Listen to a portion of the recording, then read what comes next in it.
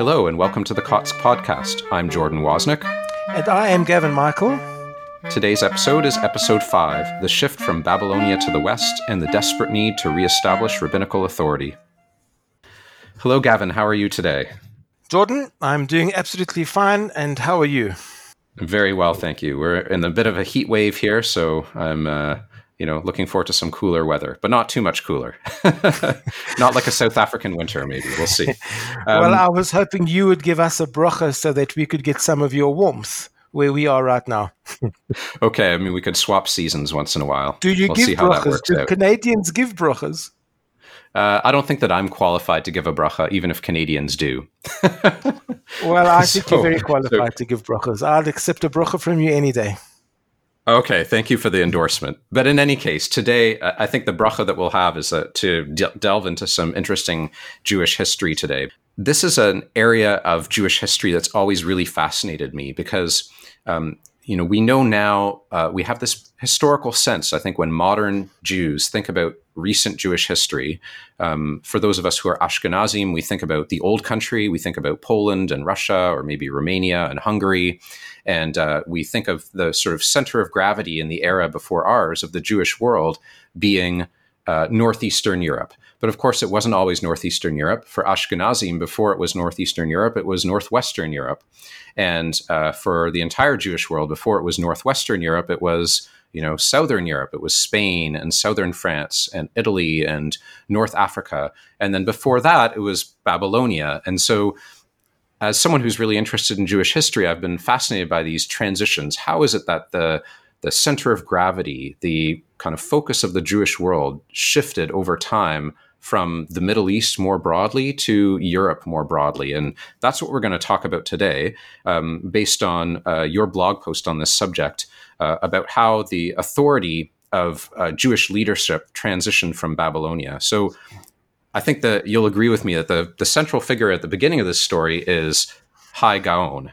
And we should probably talk about who Hai Gaon was and why it was so important what happened after he died.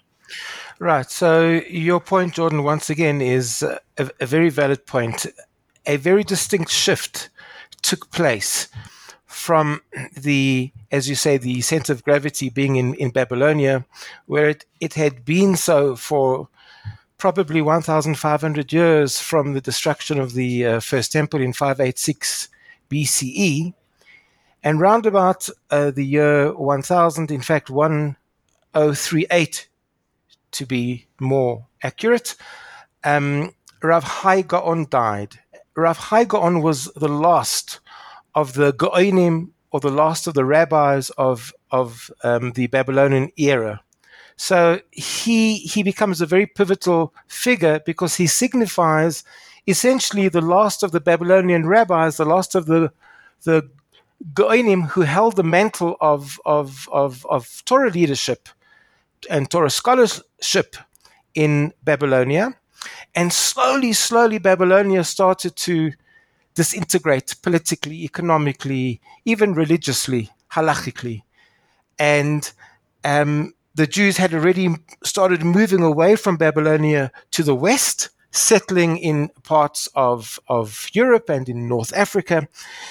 And it was a very, very sort of transient period because besides the geographical shift, we were also moving from one rabbinic period to another period. We were moving from the period of the Gaonim to the period of the Rishonim.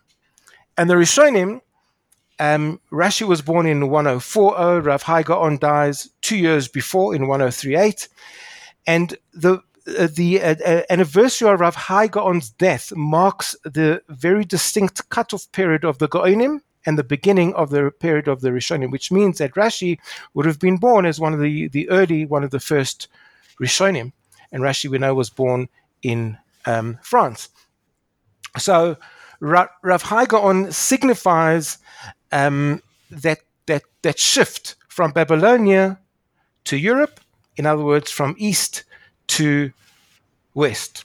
For listeners who are unfamiliar with the period of the Gaonim, it's I like to think of it as kind of the continuation of the Talmudic era after the Talmud was, we could say canonized or closed. So the Gaonim, Rav Hai Gaon being the last of the prominent Gaonim, he is the successor, or the heir, you could say, of the rabbis who are named in the Talmud, the rabbis whose discussions we read about in the Talmud, who were the heads of the academies of Babylonia in, the 300s and 400s. After the 400s, we stop hearing about in the Talmud about specific rabbis. We have a kind of layer of text that goes over the Talmud that was written by anonymous rabbis, probably for another 100 years or more. And then these rabbinical academies continued on, right, after the close of the Talmud, and gave rise to this period of what we now refer to as the Gaonic period, and refer to the rabbis as the Gaonim, but they held the same role in the community that the named rabbis of the Talmud did. So it's really a Talmudic era. It's kind of like a post-Talmudic era that comes to a close with the death of Rav Hai Gaon. Would that be an accurate way of putting it? I'd say that is absolutely 100% accurate. The Talmudic period officially ended around about the year 500. Then we had the period of the Savoraim, the period of the editors of the Talmud, because we were allowed to write the Talmud down for the first time in the year 500. The Savoraim then came. They edited the Talmud for a period of about 150 odd years.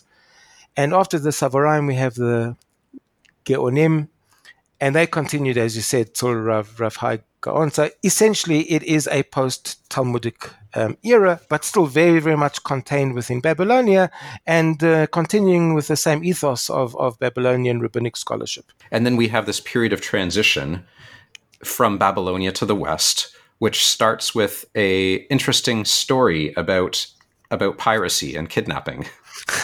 Right. The shift was a very dramatic shift, because while the Jews were living in Europe, still during the period of the Gaonim, they would write letters, shilas and shuvas, to the rabbis of Babylonia. So essentially, the rabbis of Babylonia, the Gaonim, were still very much in control of the halachic narrative. They had the final say, the final authority when it came to paskening halachas. And remember, this was also the time of the beginning of the codification of the law. So the Gaonim were the last, or the final arbiter, as it were, when it came to halacha. But now there were more and more Jews living in Europe. And it was very clear that the centers were disintegrating within Babylonia, and they needed to create a sense of authority in the West, because Jews always need a line, a Masorah. They're not going to just trust anybody. And there was this very, very desperate need within Europe, amongst the Jews of Europe, to show that the transition was a sanctioned transition. It wasn't just an accident of history, and that it was part of the divine plan that the center of authority should shift from east to west. So they tell a number of stories, or there are a number of narratives that exist that show how this transition of power was sanctioned by God. Many people believe that some of these narratives are mythical. There is some historical truth to some of them, but as we're going to see, the accounts are very, very different as to how this shift was actually structured. But essentially, in the year 1161, Rabbi Avram ibn Daud, not to be confused with the Ravid who had the same name, they both lived at the same time, he's known as the Rabbad. Avram ibn Daud wrote in his book Sefer HaKabbalah, he wrote an account of 4 rabbis who came from Babylonia, who were sent from the Babylonian Academy of Surah. Essentially, they were Mushulachim, we would call them today, fundraisers. And they were sent, There were 4 rabbis, there were 4 scholars, they were sent to the rich Jews of Europe to raise funds and to raise money for the declining academies in Babylonia. And the story goes, according to Ibn Dawud, that just off the coast of Bari, which is in the south of Italy, some pirates attacked the ship that they were on. And when the pirates, they were Muslim pirates, they were actually looking for Christian ships. But when they realized that they had a very interesting cargo of rabbis on board, they realized that they could get a huge ransom if they would ransom these rabbis off at various ports along the Mediterranean coastline. So they traveled to Egypt.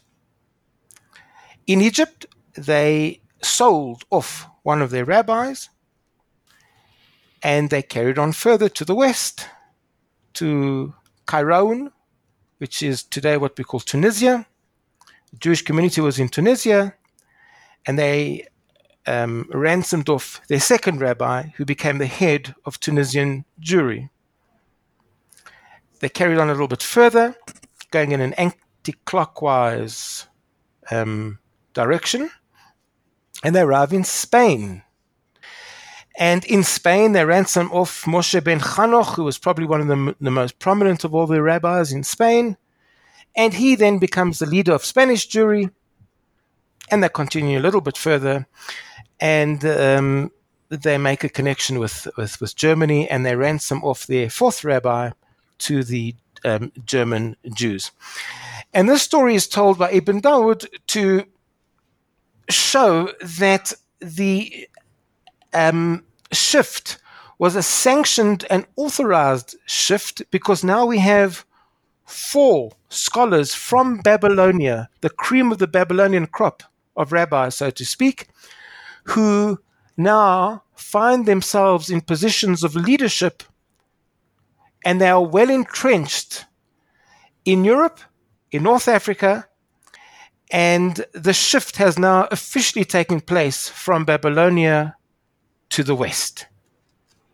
And what's really interesting here also is that this shift, the way this story illustrates the shift is in the sense of it's a transfer of actual individuals. And I find that really fascinating. And we should probably talk about this story on another episode in more detail, but it wouldn't be sufficient to establish authority just by saying, so-and-so was trained in Babylonia, and then, so-and-so Spanish rabbi went to Babylonia to be trained and then came back. But it was just actually the people who embodied the yeshiva of Sura actually physically came. It wasn't just that their ideas came. They physically came to the West. Oh, that's a fascinating point that you make, Jordan. Absolutely fascinating, because I've watched the growth of Judaism take place within various countries outside of Israel and outside of America. And there was a time where a rabbi from a foreign country wasn't respected in his country, even if he had studied in Eretz Israel or in the big yeshivas of New York and America. You had to have somebody with an Israeli accent or somebody with an American accent. In other words, someone who actually came from that place. And essentially, I think you would have had exactly the same thing taking place now in North Africa and in Europe, because you had people speaking with Babylonian accents. You now had proper Babylonians, Babylonian rabbis heading up Spanish, German, North African countries.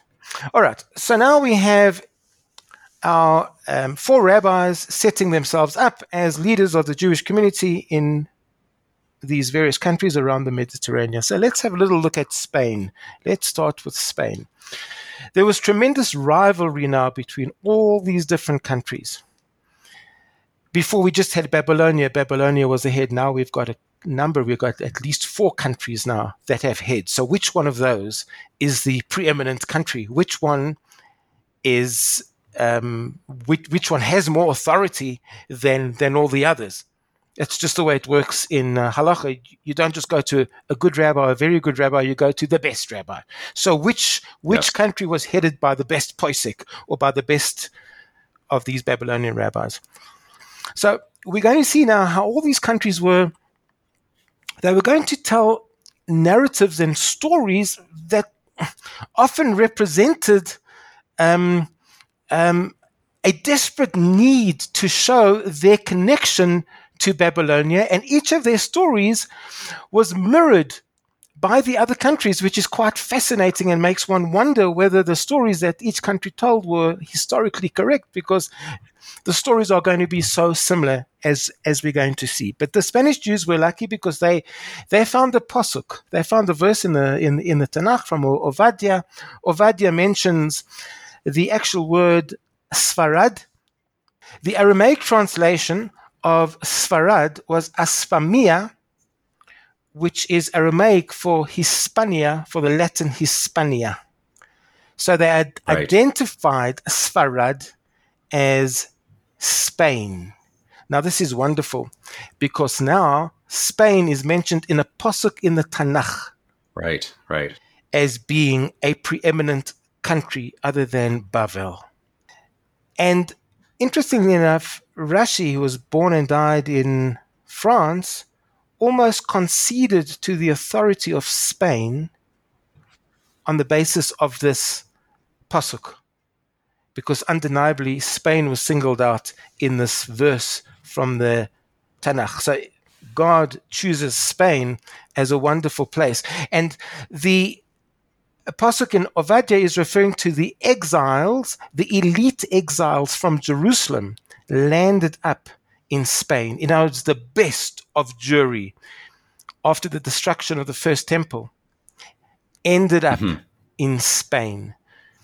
And the descendants of those elite exiles became Spanish Jewry. And therefore, Spain had roots going back long before the story of the four captives, or the Dalit Shvuyim as they are called in Ibn Dawud's narrative. Spain has a pasuk.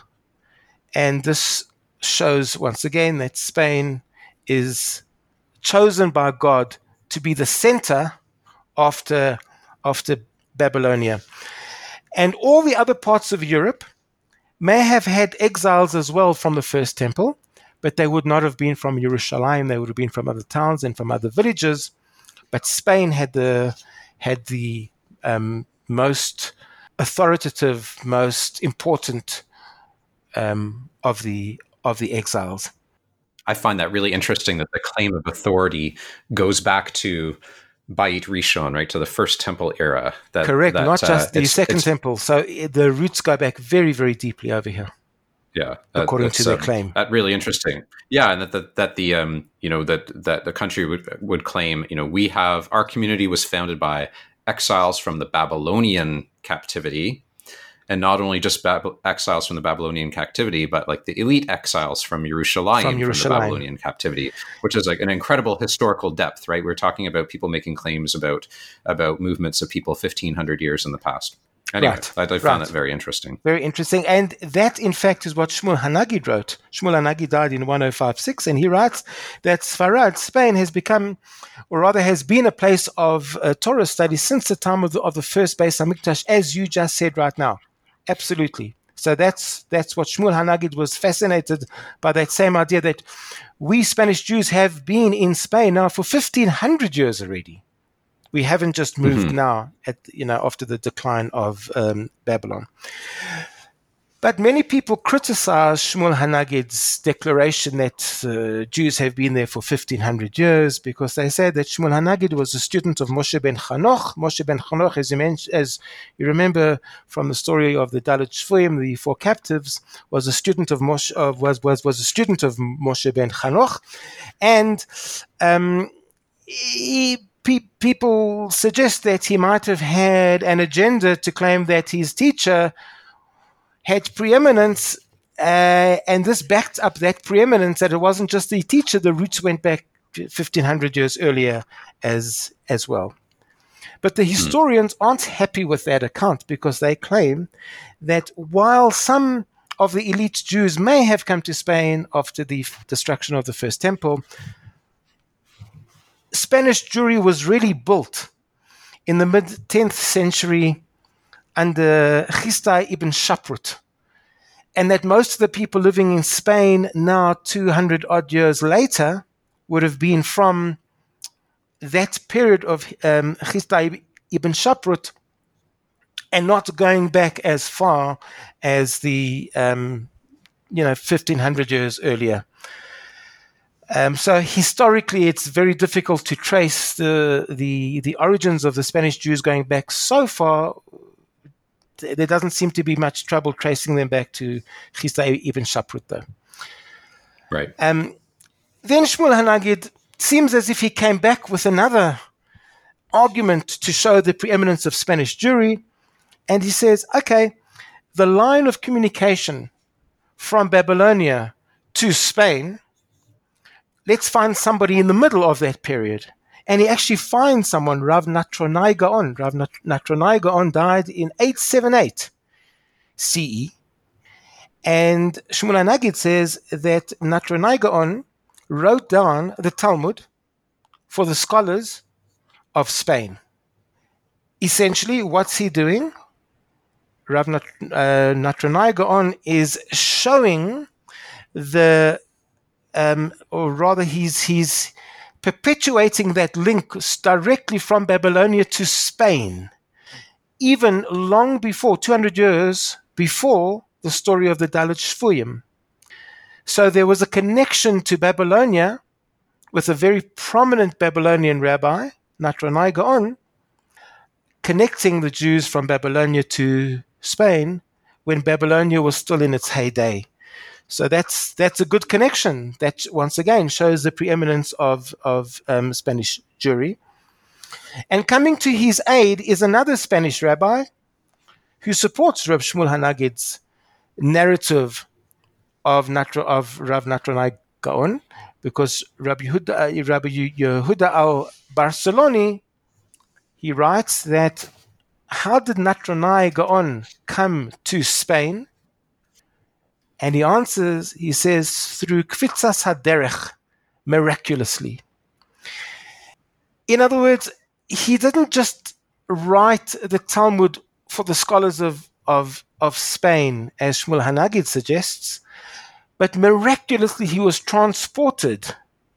And al-Barceloni writes that no one saw him on this journey. He didn't come with a convoy. No one saw him arrive. No one saw him leave. Miraculously, he came from Spain, and the next instant he came from Babylonia, and the next instance he was in Spain. Again, giving a sense of divine sanction, as if God is saying, look, I want Spain to become the next center. And here you have one of the great leaders of Babylonian Jewry, Natronai Gaon, one of the great Gaonim. In many ways, he was responsible for creating the Babylonian Talmud as a dominant Talmud over the Talmud Yerushalmi, but that's a topic for another subject. But he's certainly a very, very important rabbi, Rav Natronai Gaon, and he arrives through Kvitzas HaDerech in Spain. There you have it. Spain is certainly greater than all the other countries, and Spain is the rightful heir to the Babylonian Talmudic schools, and therefore Spain now has the authority. So now the Spanish rabbis have, or the Spanish community has multiple, we could call them lines of evidence in their support of this claim to preeminence as the inheritor of the Babylonian tradition, because there's the story of the captives, there's this translation of Sfarad as Aspamia in the Tanakh, and then this miraculous teleportation of the Gaon from Babylonia to Spain. But there are other countries in the running too, and one of them we should talk about, of course, is Italy, which is I'm always fascinated by the story of the Jews of Italy, because in the modern day, the Italian Jewish community, though very old, is quite small. And I would say it's safe to say in the last couple of hundred years, it has not been as prominent on the world Jewish stage as it was in former times. So what was Italy's claim to fame? Well, Italy's claim to fame was that they were incredibly dominant in former times. But listen to their claim. It's very, very similar to the Spanish claim. They don't have a posuk, though. There's no posuk that singles out Italy. But they also claimed, the Italian Jews also claimed, that their descendants were the elite Jerusalem exiles from the time of the first temple as well. Very similar story to the story of the Spanish Jews. And they claimed, and this is something that's written in the Megillat Yuchasin, written by Achimaatz ben Paltiel, that when Titus destroyed the second Beis Hamikdash, he took some of the elite captives with him back to Rome. And this showed that there was a connection with Rome already from the time of the second Beis Hamikdash. And these exiles from the second Beis Hamikdash were not just elite, but they were the elite of the mystics. And they were the people who had the secrets. They brought with them the secrets of the tefillot and of the davening. So they were very, very special Jews because they were the custodians of these very, very deep secrets of connecting to God through prayer. Very, very deep mysticism. So the roots maybe don't go back as far as the roots of Spanish Jewry, but certainly from the time of the destruction of the Second Temple, we have these very, very special mystics arriving in Italy. Okay. But the Italian Jews were very respected by most of the other Jews. It's interesting because there was tremendous rivalry between Spanish Jews and German Jews, the Sephardim and the Ashkenazim.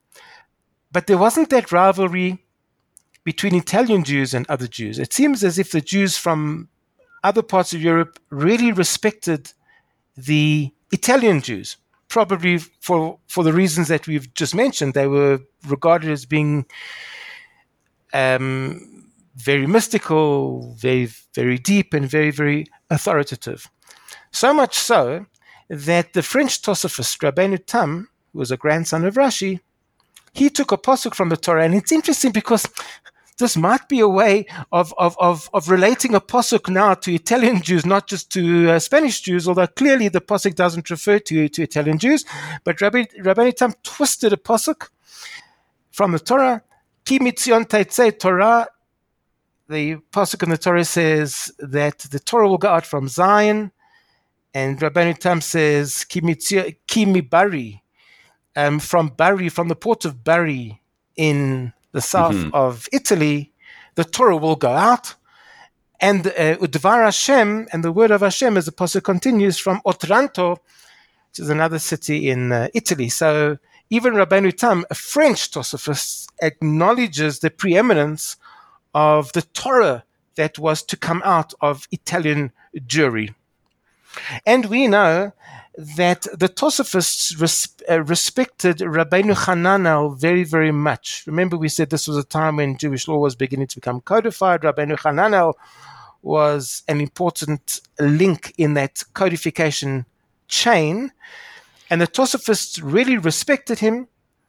He was he was in North Africa, but he was trained by Italian rabbis. And because he was trained by Italian rabbis, Rabbeinu Hananel had that sense of authority and was respected by the French Tosophists as well. So again, it seems as if everybody respected the authority of the Italian Jews at that time. I think of Rabbeinu Hananel as being kind of one of the, in the standard printing of the Talmud, Rabbeinu Hananel's commentary is there, right? And that could be because of the regard that the Tosophists had for him. And I think of that as it's kind of the oldest layer of commentary in a standard printed Talmud, I would say. Is that an accurate statement? I'm trying to think about. There's probably not anything older than that. Yeah, I don't know, but it could very well be. And so Germany. So now we're getting to those of us who are Ashkenazim and trace our ancestry ultimately back to Germany, by way of Poland and Russia and other points in Eastern Europe.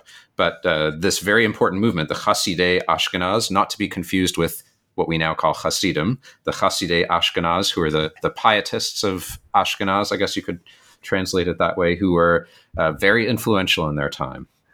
Right. They lived between the 12th and 13th centuries.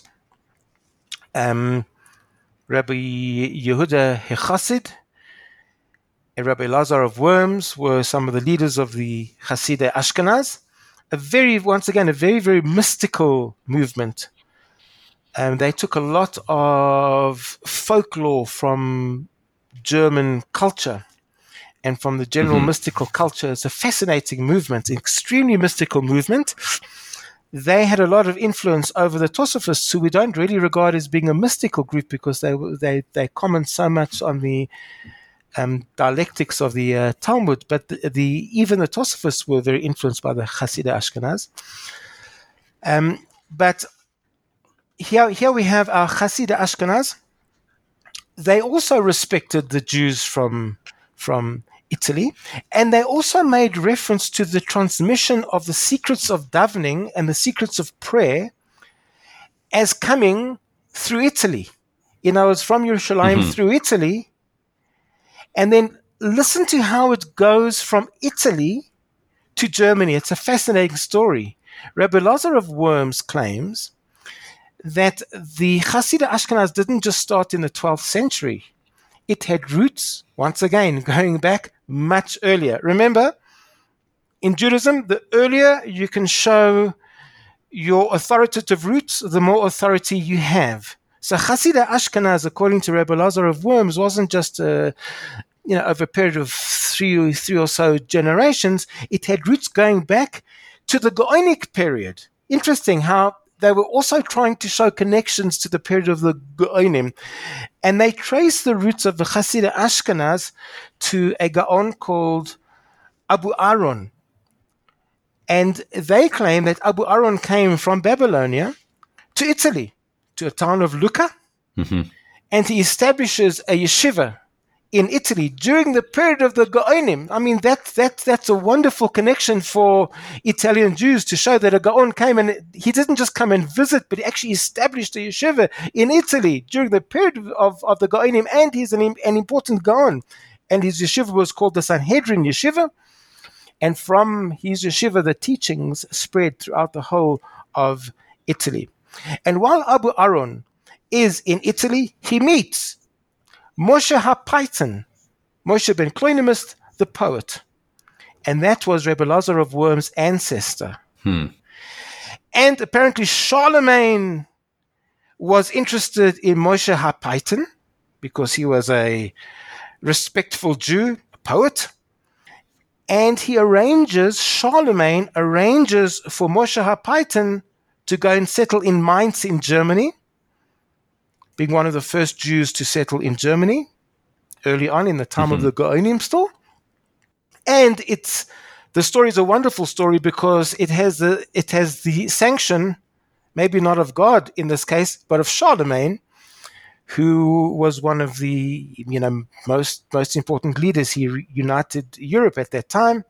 And Charlemagne endorses the move of Moshe HaPaitan from Italy to Germany. And hence, the German Jews have established a very early connection with the Italian Jews, and everybody respected the Italian Jews. So now Germany is starting to rise in preeminence, and the Hasidei Ashkenaz can show that one of the ancestors of Elazar of Worms, one of the leaders of Hasidei Ashkenaz, have had roots to Moshe HaPaitan, who was connected to Abu Aaron, who came from Babylonia.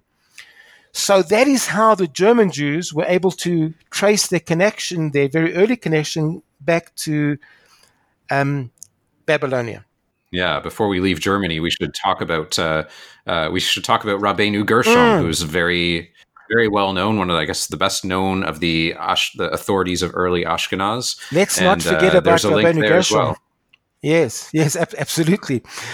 He was known as the Me'or HaGolah, the light of our exile. He was the rabbi who made the decree that one man, one wife, and a whole lot of other decrees as well. Of course, Rabbeinu Gershom lived in Mainz, and the allegation is made that Rabbi Gershom was taught by Rav Hai Gaon, the last of the Gaonim. In other words, he was a student of Rav Hai Gaon. So, once again, that's a lovely narrative because one of the most important rabbis of Germany, Rabbi Gershom, is taught by the last of the Gaonim. Hence, our connection between Babylonia and Italy becomes a very strong connection. Mm-hmm. But there's one problem, and that's a problem of the historicity of that narrative, because according to Rabbeinu Gershom's own writings, he makes no mention to him being taught by Rav Hai Gaon. If he was, one would have imagined that he would have mentioned it because he was the most important rabbi in the world at the time. And in fact, Rabbeinu Gershom mentions that his teacher was one Rabbi Leontine, not Rav Hai Gaon. So once again, one wonders whether that narrative is a correct narrative, but be that as it may, that is a narrative that some of the German Jews tell. And they also claim that Rabbeinu Gershom married the sister of Rav Hai Gaon. So he wasn't just his student, but he married his sister. Again, showing the connection between Rabbeinu Gershom and the Gaonim. And they have another story that the German Jews tell as well. They claim that Rav Meshulam of Ashkenaz once visited Babylonia, and while he was meeting the Babylonian rabbis discovered that Rabbi Meshulam was more learned than they themselves were. Mm-hmm. So they were wondering, why is Rabbi Meshulam coming to learn from us? We need to learn from him. And they wanted him to marry their daughters. Rabbi Meshulam of Ashkenaz declined the offer. He went back to Germany and he became the head of Ashkenazi Jewry in Germany. And by telling this narrative, they, in a sense, are showing that the German Jews were even more superior to the Babylonian Jews. Not only did they have a good succession from Babylonia, but they were actually superior to the Babylonian Jews. These claims are fascinating, absolutely fascinating. So from Germany now we go to France, specifically to northern France, and I think that the most famous commentator of all time, as we mentioned earlier, is Rashi. Right, he is so well known because his commentary was so comprehensive on the Talmud, or the vast majority of the Talmud, plus his commentary on Tanakh. And Rashi was born around the same time that Rav Hai Gaon died. Rashi was from the Champagne area of France, right? He was from Troyes in northern France, and so there is a claim there for the kind of continuity of rabbinic leadership from Babylonia to northern France. Tell us a bit about that. Yeah, there's another tradition that tells of Rabbi Eliyahu of Le Mans, who writes that it was very important for God to choose a successor to Rav Hai Gaon, because he wasn't just going to leave the Jewish people. And the claim was that the rabbis of northern France sort of fitted the description of the successor. The problem with this story was that this was written by Rabbi Eliyahu of Le Mans himself, that every generation needs a special leader.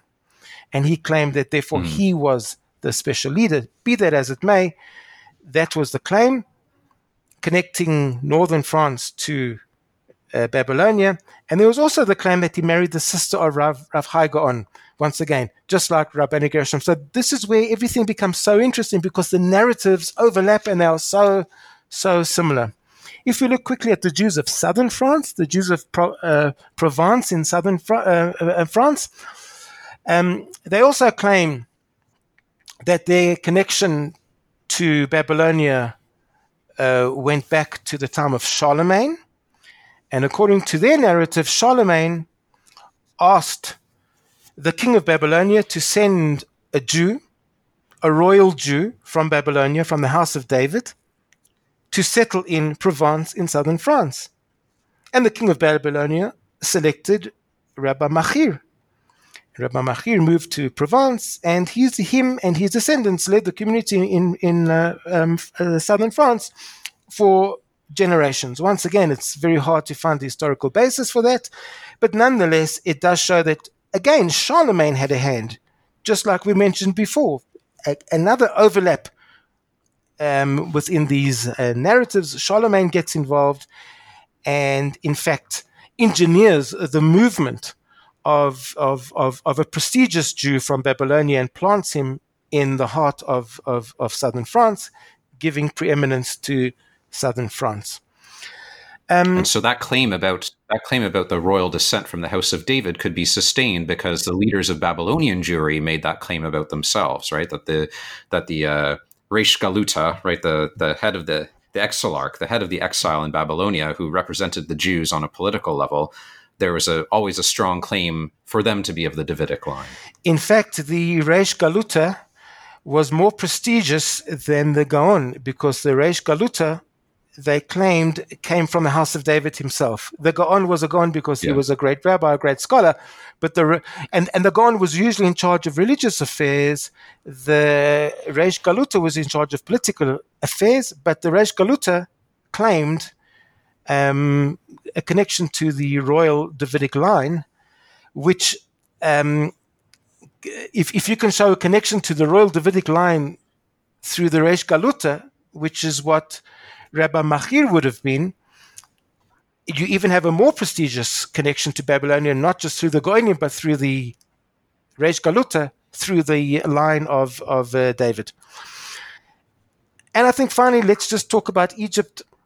Egypt tells such a similar story to this last story of Provence, where it's almost identical. Here we have the story. It's recorded in Divrei Yosef that the Egyptian queen asked her husband, the king, to send people off to Babylonia and to bring Jews back from Babylonia, again from the house of David, in order to establish a good line to lead Jews in Egypt. And that story is just so similar to the story of Provence that either it's a tremendous coincidence or they borrowed each other's narrative. But again, that was the claim of the Jews of Egypt, showing a very prestigious line going back also through the house of David, through the Reish Galuta, coming from Babylonia. The overarching theme in all of these stories, Gavin, and all of this history is the desire to make the connection with Babylonia and the desire to make a claim about the authority of leadership for one particular region. Because, as you said, it's not enough just to be, a respected community or a respected rabbi, but you want to be the most respected community, right, the most respected rabbi. And the more evidence that you can marshal in your favor to support that claim, the better situation you find yourself in. Right. But there's a problem with that. The problem is, to my mind, when one becomes desperate to show a connection and to show a line and a link. And one gets the impression, just listening to all these stories that are so similar to each other, it's almost like the same story again and again and again. One gets the impression that the Jews were desperate to create a narrative of an authoritative link. And they needed to show that they had the correct Masorah, the best Masorah, not just an okay Masorah, but that their tradition was absolutely flawless, and they were desperate to do so. With this desperation to show a Masorah, and one notices this even in the Jewish world today, you have new movements that have sprung up in the last 200-300 years that weren't even around at the time of our narrative, in the 1100s, 1200s.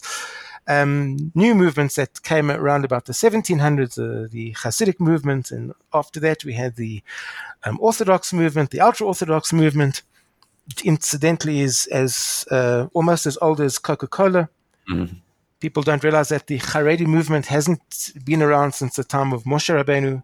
It was a political movement established with a manifesto in 1885. But these were all relatively new movements. But each of these groups, even Zionism and modern Zionism, religious Zionism, all of our modern groups claim a Masorah that is better than the Masorah of everybody else. Hasidim claim that although the movement was started by the Baal Shem Tov in the 1700s, that really their roots go back much, much earlier. And so do all of these groups.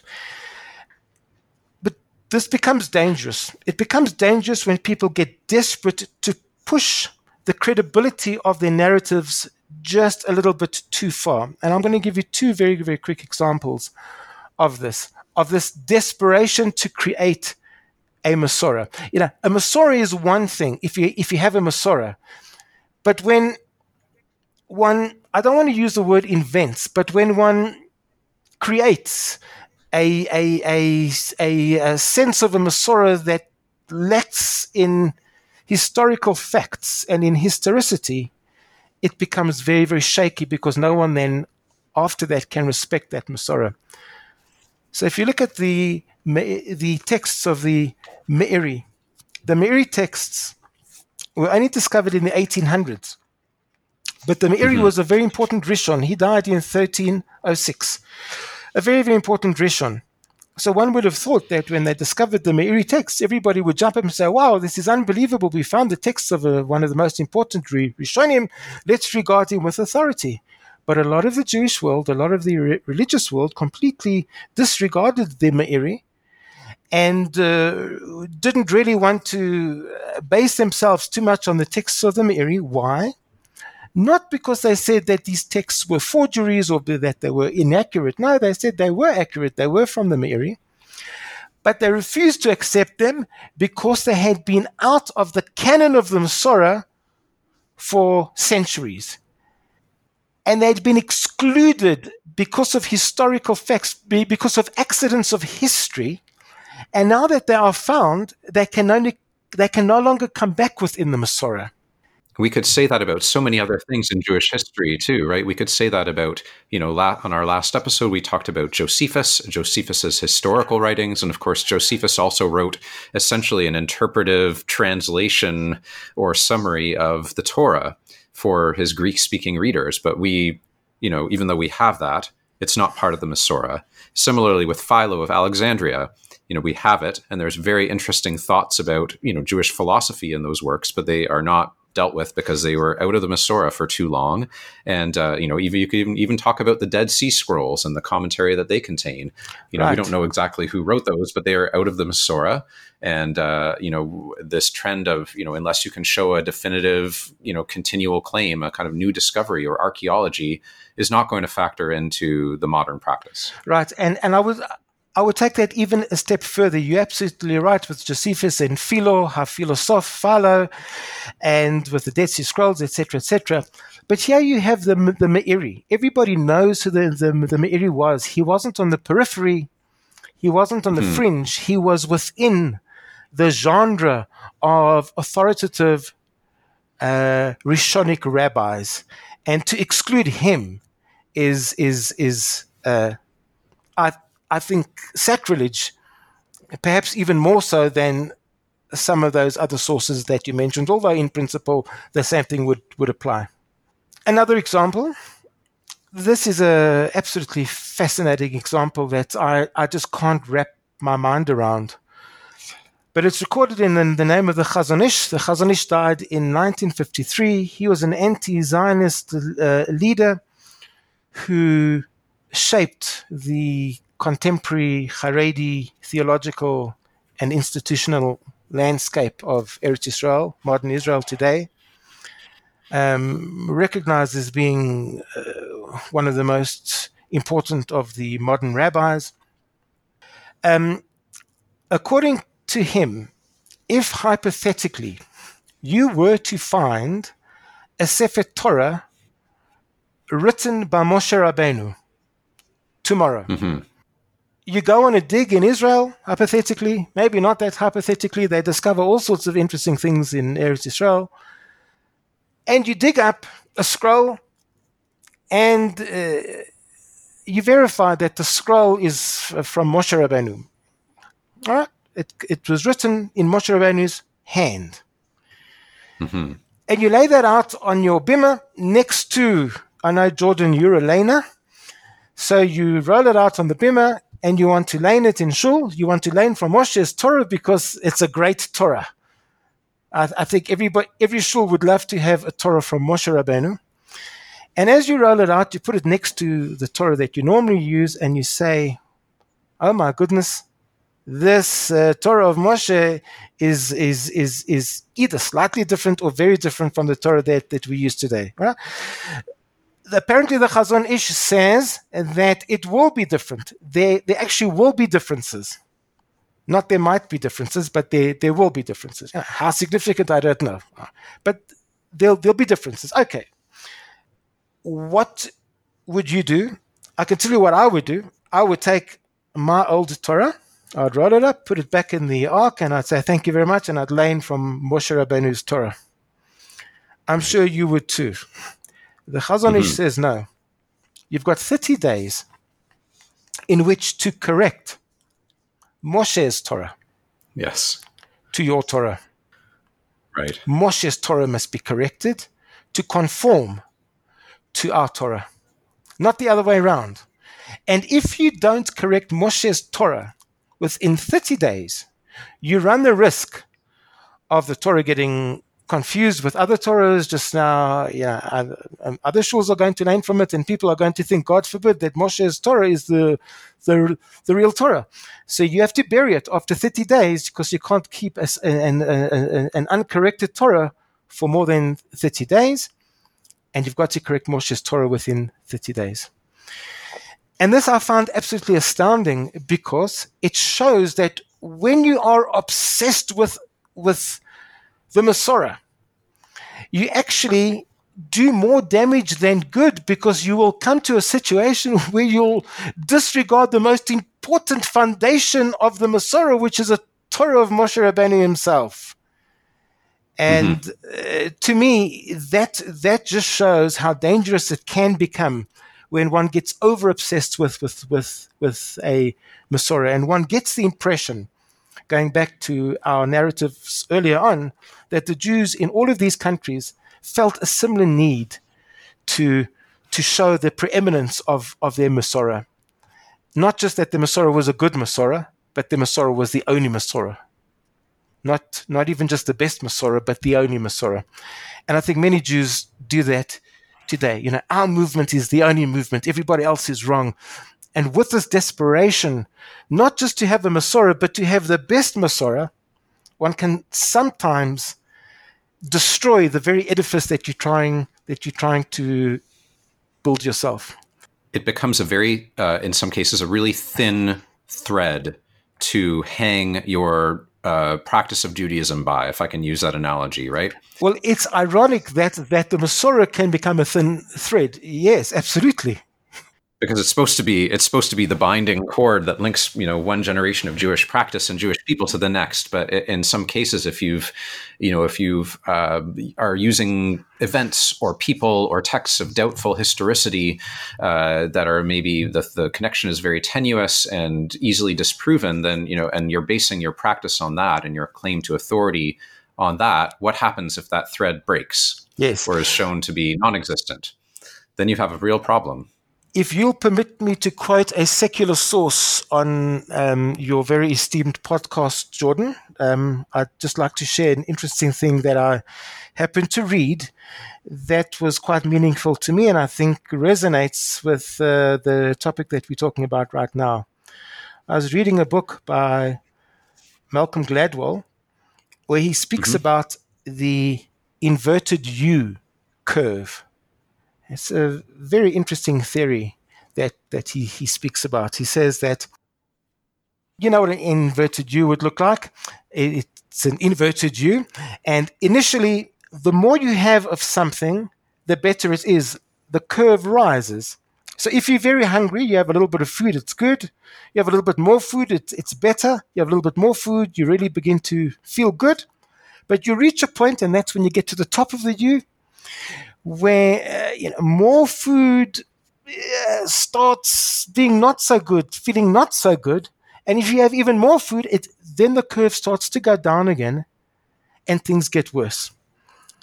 So Gladwell makes the point that no police, for example, in a country is very, very bad. No police. If you don't have any police, that's terrible.